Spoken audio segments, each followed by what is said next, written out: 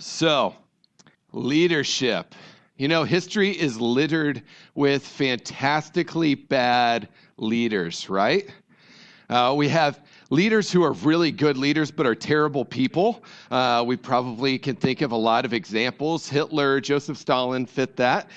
We have others who are just amazingly incompetent when they get into their job. There's a guy named Robert Willemstad.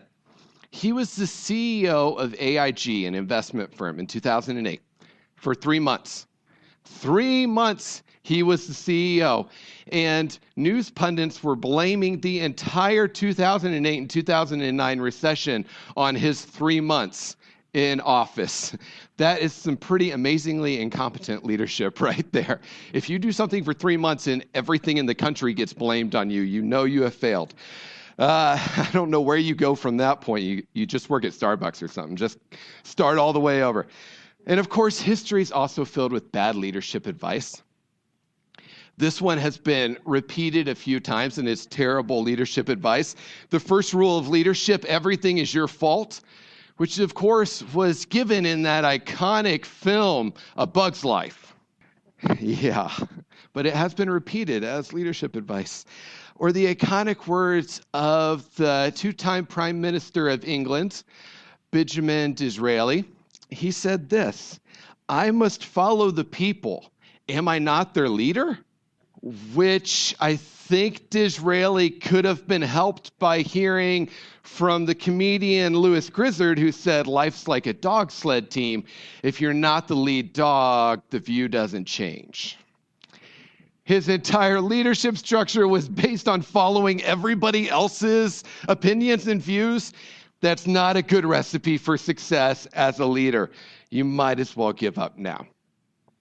And then, of course, you have leaders who aren't like bad people, like Hitler, and they're not incompetent enough for an entire country's recession to be based upon them, but they've just gotten really disconnected from the people that they're leading.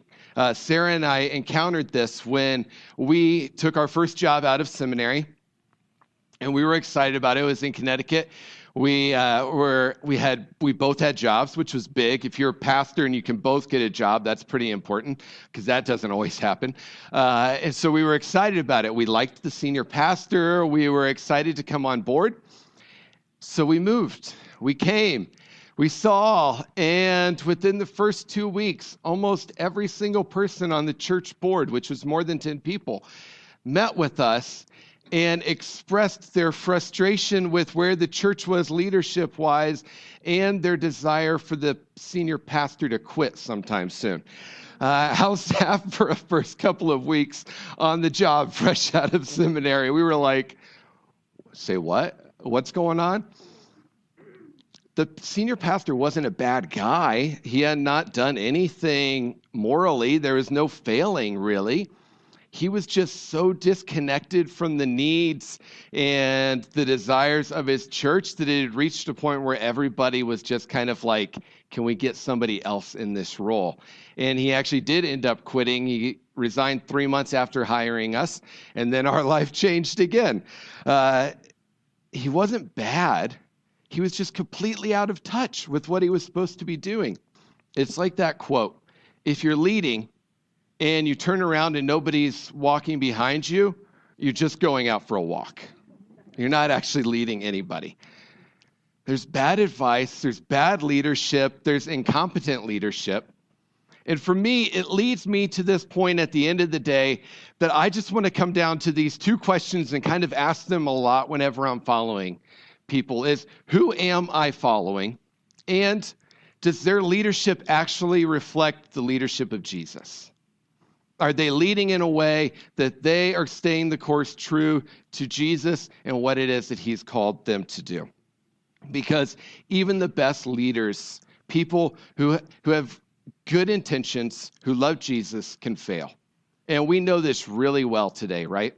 I think in the past couple of weeks, there's been more stories that have come out of whether you're Catholic or you're Protestant. We don't have a lot to be proud of, honestly, right now, when you look at leadership in news headlines.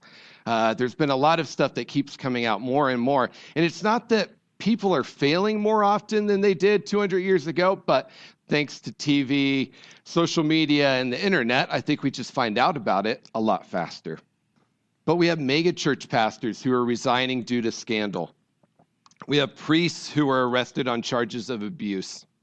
Bishops who are then found out to have been covering up those charges of abuse for years. We have pastors who've been using their influence and their power to control churches into going along with things that they didn't actually want to go along with, to hide things they didn't actually want to hide, but they didn't know how to break out from under the grip that the pastor had on them. Often, these are people who did not start out as bad people.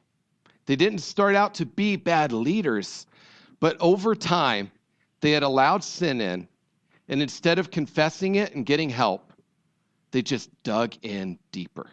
And that's what happens when we choose that path. Because the reality is that leadership is hard. Today we're going to be in Ezekiel 34, which nobody dies in, so that's good, right? It's a different one than we've had recently. But it's a chapter that's all about what happens when leaders fail. When people who used to be good people who had good intentions got too focused on their own comfort and their own self-protection and not on leading the people that God had called them to lead. But in that place of human failure, we have a lot of good news, and that's this, that God doesn't hear, he doesn't see our failure and throw his hands up in the air and throw a tantrum and say, why are these humans so stupid and inept? Why can't they do a simple thing? He simply comes down and leads us. He cares for us when we fail. He takes over and rights the ship. He shows us what true leadership looks like. And so that's where we're going to be this morning. Will you pray with me? And then we're going to jump into Ezekiel 34. Holy Spirit, I just ask for you to come even more clearly and begin to show yourself to us this morning. I thank you for your presence. I thank you that you are here with us, that you want to speak to us. And we just invite you to come and speak to us today. I do ask, Jesus, that you will bring healing to places in our hearts where we've been hurt by bad leaders, by bad leadership. I pray that you'll bring grace for us as leaders in areas that we know that we failed.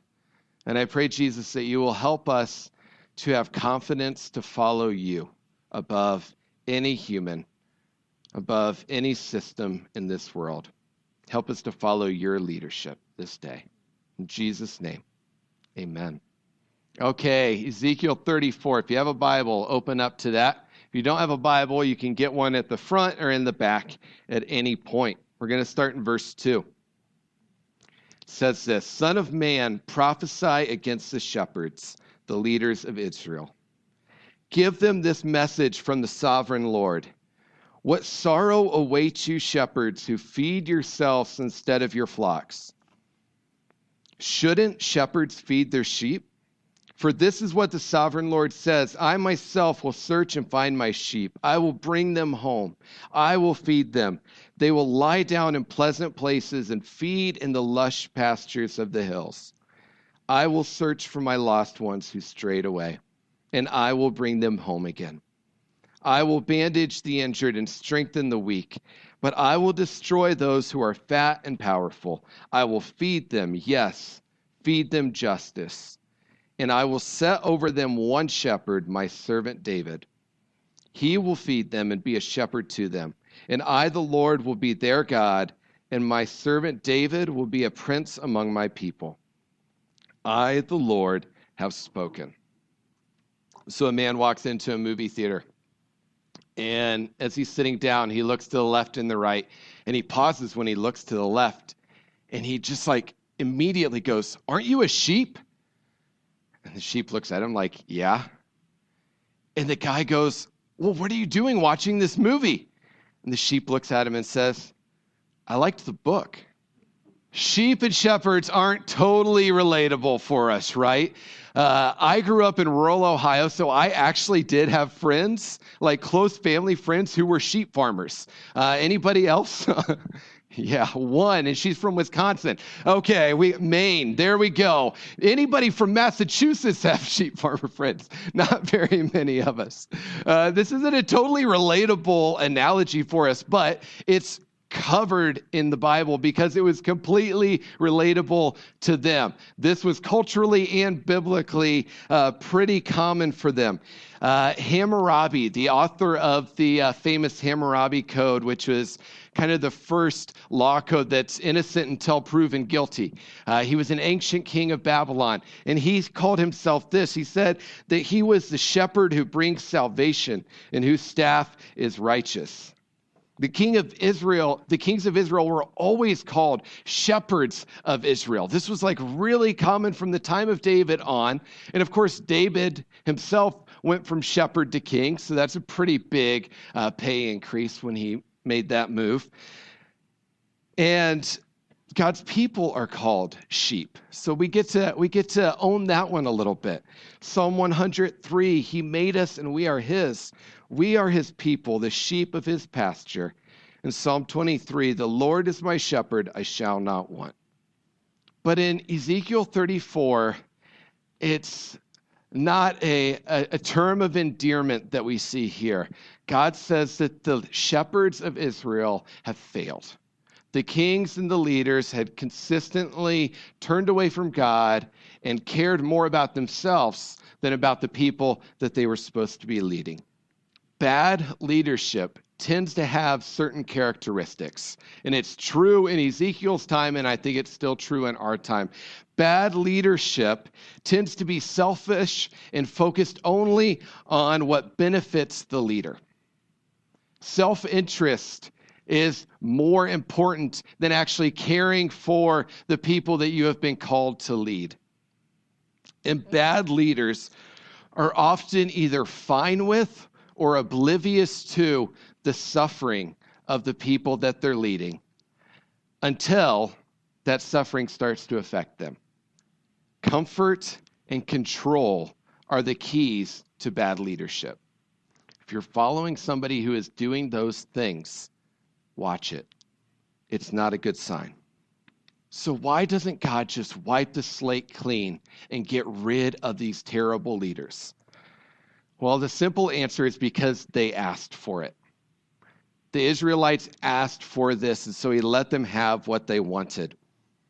The last non-king leader of Israel was a man named Samuel. And when he was getting older, all of the rest of the leaders came to him and said, your sons are a joke, and we don't see anybody else who we want to be our leader, so give us a king. Everybody else has one. We want one now. And Samuel was super upset about it. So he prayed and he talked to God. And this is what God said about it in 1 Samuel 8. Do everything they say to you, for they are rejecting me, not you. They don't want me as their king any longer. Do as they ask, but solemnly warn them about the way a king will reign over them. And then he tells them how a king wants part of everything that they have, part of their money, part of their land, part of their food, part of their animals. No shocker there, right? Taxes on everything. He wants some of it all. But verse 19, but the people refused to listen to Samuel's warning.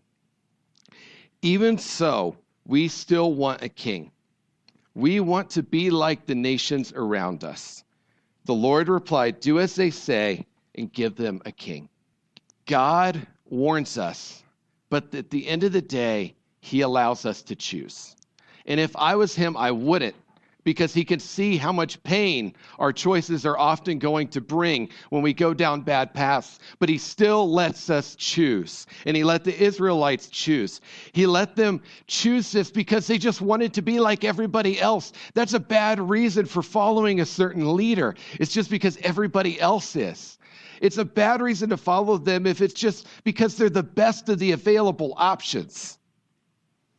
A bad reason to follow a leader is because they allow you to remain comfortable.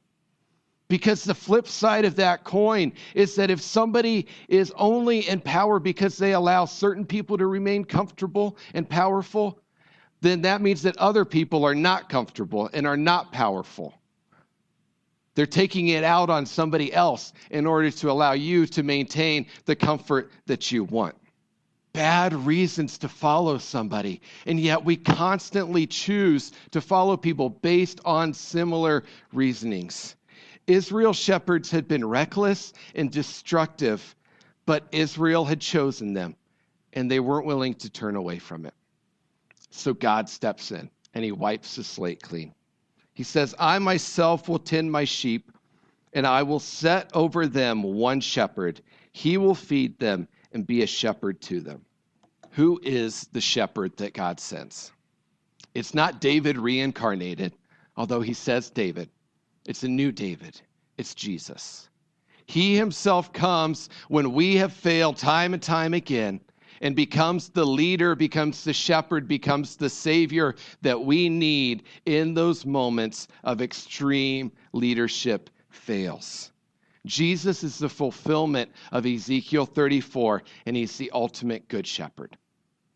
And so I want to look at John 10, a passage that really reflects this shepherding leadership idea that Jesus has. If you have your Bible, you can flip to that. That's where we're going to be the rest of our time this morning. John 10, verse 3. The sheep recognize the shepherd's voice and come to him. He calls his own sheep by name and leads them. He walks ahead of them, and they follow him because they know his voice. Verse 9 says, I am the gate. Those who come in through me will be saved. They will come and go freely and will find good pastures. The thief's purpose is to steal, kill, and destroy, but my purpose is to give them a rich and satisfying life. I am the good shepherd. The good shepherd sacrifices his life for the sheep. I am the good shepherd. I know my own sheep, and they know me. So I sacrifice my life for the sheep. I have other sheep too that are not in this sheepfold, and I must bring them also. They will listen to my voice, and there will be one flock with one shepherd. Now, if you've never met a shepherd, you might not know this, but shepherding is not an easy job.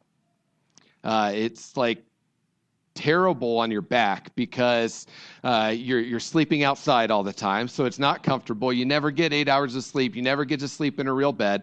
It's challenging, especially in their culture, because your job involved every day knowing a map of the entire surrounding area because they lived basically in the desert. So you had to find new grass, new lands to be able to feed your sheep at every day. So you were doing this constant rotation, walking all over the place with these herds of sheep. The shepherd can't focus on their own well-being because they're the only line of defense. If they run, the sheep are goners. There's no hope for them. If a dangerous animal comes, their only hope is that they can take down the dangerous animal. Otherwise, they're done. It's kind of a lonely job. It requires some wits, and it requires a willingness to sacrifice yourself a little bit. And so as we continue, I want to look at three aspects of a good shepherd. And the first is this, that a good shepherd teaches his sheep to follow his voice. Now, has anybody ever heard that sheep aren't the smartest animals in the barn or the sharpest tools in the shed? They have kind of a bad reputation when it comes to intelligence, which usually makes Christians get a little antsy when we start getting compared to them because it's like, hey, what are you trying to say? But they have a couple of good qualities. One of those is that they do learn the voice of their shepherd, and they know to only follow that voice. And they're super stubborn about it. If somebody else tries to call the sheep, they'll just kind of flat out refuse. Maybe that's where their lack of intelligence comes from. I don't know. They get that reputation because of that. What's interesting, if you've ever watched a Western, which I'm sure many, if not most of us have, whenever you see cattle being moved, it's always that they're being driven, right?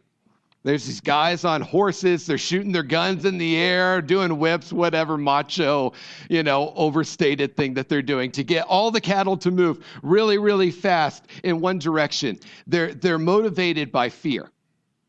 They're driven hard to the next place.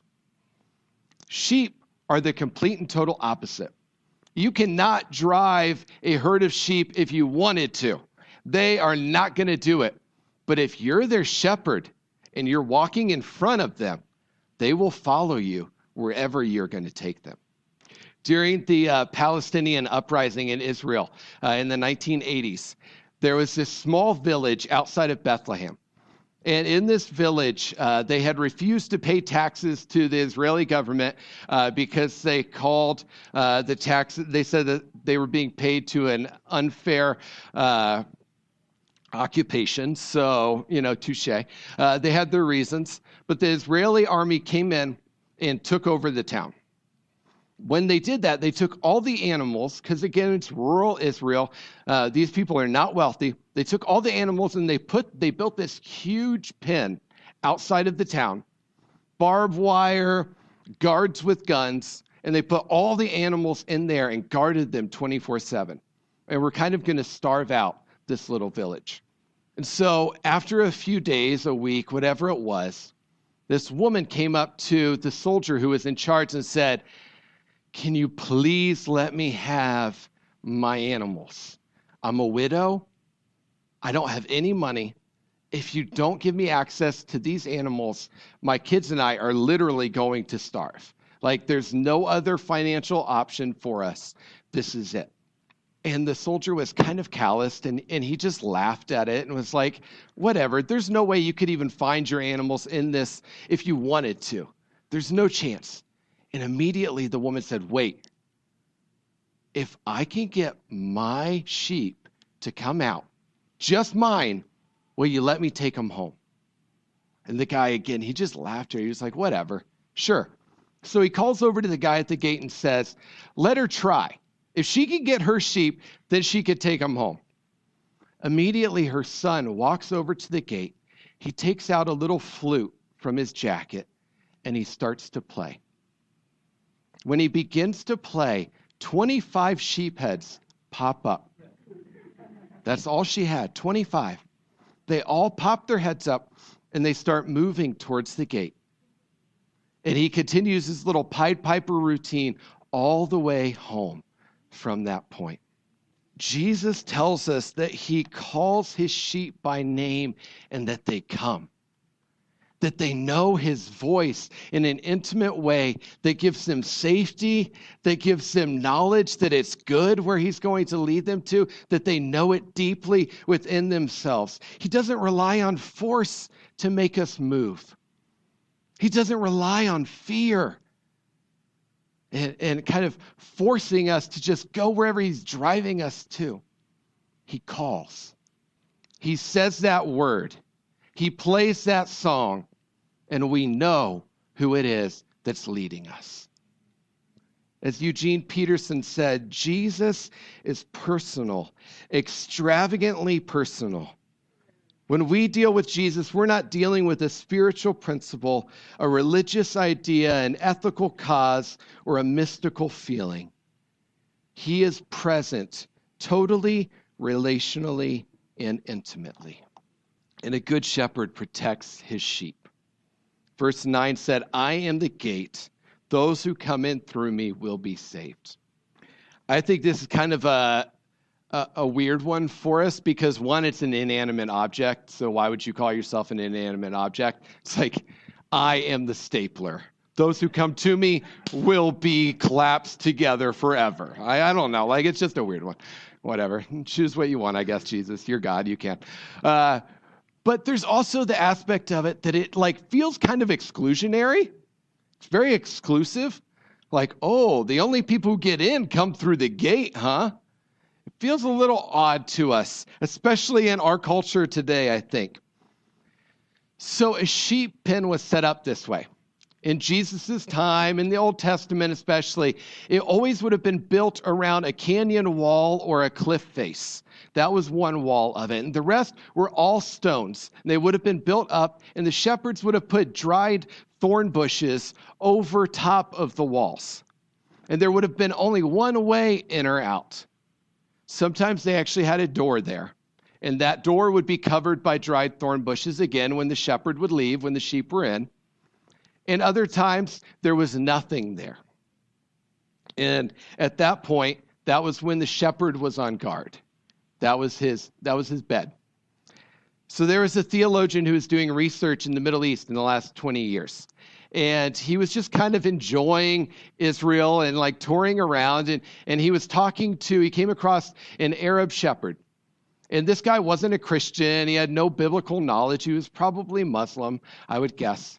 And he starts talking to him about his sheep. And the dude's getting like super excited, like everybody does when they talk about their sheep. And he's like pointing out all the stuff, and he's pointing out the pen, and he's like laying out for him like what he's done. And he points to it and he says, in there, when the sheep go in there, they are perfectly safe.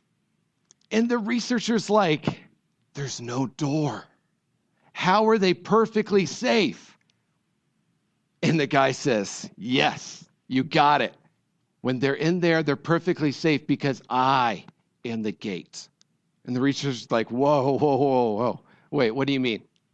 And the guy looks at him and he says, after my sheep are in the pen at night, I lay down over the threshold. And I am the gate. No sheep can get out without waking me.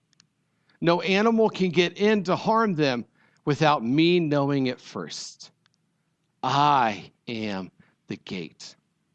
When Jesus says this, he's not saying that everybody's excluded from getting in. Other sheep are more than welcome to come in if they want to. That's not an issue. What Jesus is saying is that he is our protection, that he very literally lays himself across the threshold, that he becomes our only barrier of defense, that if anything tries to come in, that he is going to protect us. No danger is going to be able to come in when he is laying there over the threshold of the gate. The gate's to keep the sheep protected. Jesus isn't some bouncer who wants to keep people out. He's our protection, who wants to make sure that the only things that get in are good. He's put himself between us and any danger that would come towards us. And a good shepherd goes after the lost. Verse 16, I have other sheep too that are not in this sheepfold, and I must bring them also. They will listen to my voice, and there will be one flock with one shepherd. In Luke 15, Jesus expounds upon this and tells this parable. He says that there was a shepherd who had lost one of his 100. And so he put the other 99 away, and then he went after the one. And when he found it, he put it on his shoulders, and he carried it home safely. And then when he got home, he threw a party because he was so excited that he had found that one sheep that was still out there. And Jesus was saying that that's what happens when one of us return home, when one of us come back to him. Because the reality is Jesus isn't telling us that he throws a party for every straggler that's 3 steps behind us. Maybe he does, but that's not what this is about. This is about the one who he thinks is dead. This is about the one who he thinks is so far gone that there's no way anybody's going to be able to find them. By the time that he reaches that one, that there's surely going to be an animal that got them, or because they're a sheep, maybe that they walked off a cliff, that there's going to be some harm that has come to them. But he found them. Jesus is telling us that he throws a party because he goes after the ones who are really, really far gone. The leader who screwed up big time and left a trail of heartbreak and hurt. He goes after the addict who's burned every single bridge in their life. He goes after the parent who had an affair and then wanted nothing to do with their kids after that. He goes after the outspoken atheist who we think has no interest in Jesus, but who Jesus knows in their heart there's something that when he hears that word, they'll come and follow. He goes after the extreme cases that we would never expect to know the voice of the Good Shepherd, and he brings them home. One theologian said that the sinners and outcasts need to hear that Jesus does not delight in their extermination, but rather is wooing them to come to him so that they might live. They need to know that there's a place for the adulterer, the alcoholic, and the drug addict. He goes after the impossible ones, and he throws a heck of a party when he finds them, carrying them home on his shoulders. So we come to an end. Ezekiel 34 says this: I myself will search and find my sheep. I myself will tend my sheep and give them a place to lie down in peace. I will search for the lost ones who strayed away, and I will bring them safely home again. I will bandage the injured and strengthen the weak. Friends, the beautiful news is that Jesus doesn't let us rot in the hands of bad leaders. He takes over. He searches for us. He calls for us. He serves us. He leads us. He heals us. He saves for us. And he died for us. I think the reality is that most of us here have probably been hurt by somebody who was in leadership over us. Boss, pastor, parents, there's lots of examples. And the scars that leaves in our lives are hard to get through.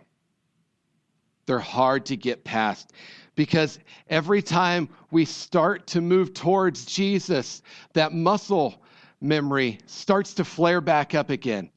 That hurt spot starts to get a little bit more hot. It starts to flinch, and then you're not able to get past it because of fear that you're going to get hurt again. It blocks us. And that's true for lots of us, I would guess. But here's the good news. Other leaders might not always be trustworthy, but Jesus always is.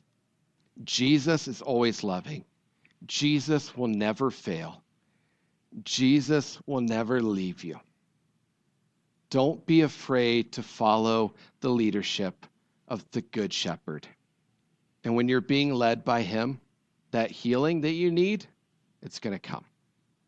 He's going to search for you. He's going to find you. He's going to bring you back, and he's going to save you. You'll be brought home. The thief, the ultimate bad leader, his purpose is to steal, kill, and destroy.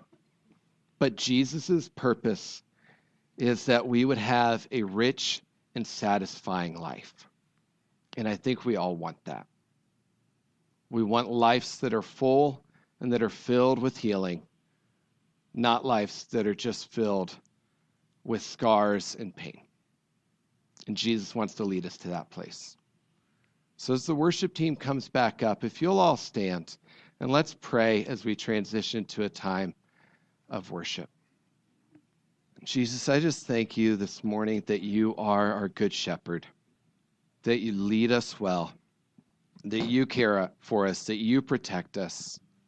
I pray this morning that we, each and every one of us, will hear your voice, that we'll hear it just really clearly and know that you're leading us to safe places, to good places for us. Come and bring healing where there's been hurt. Bring restoration where we need restored. Jesus, we love you. We say that today we want to follow you, so come and lead us this day. In Jesus' name, amen.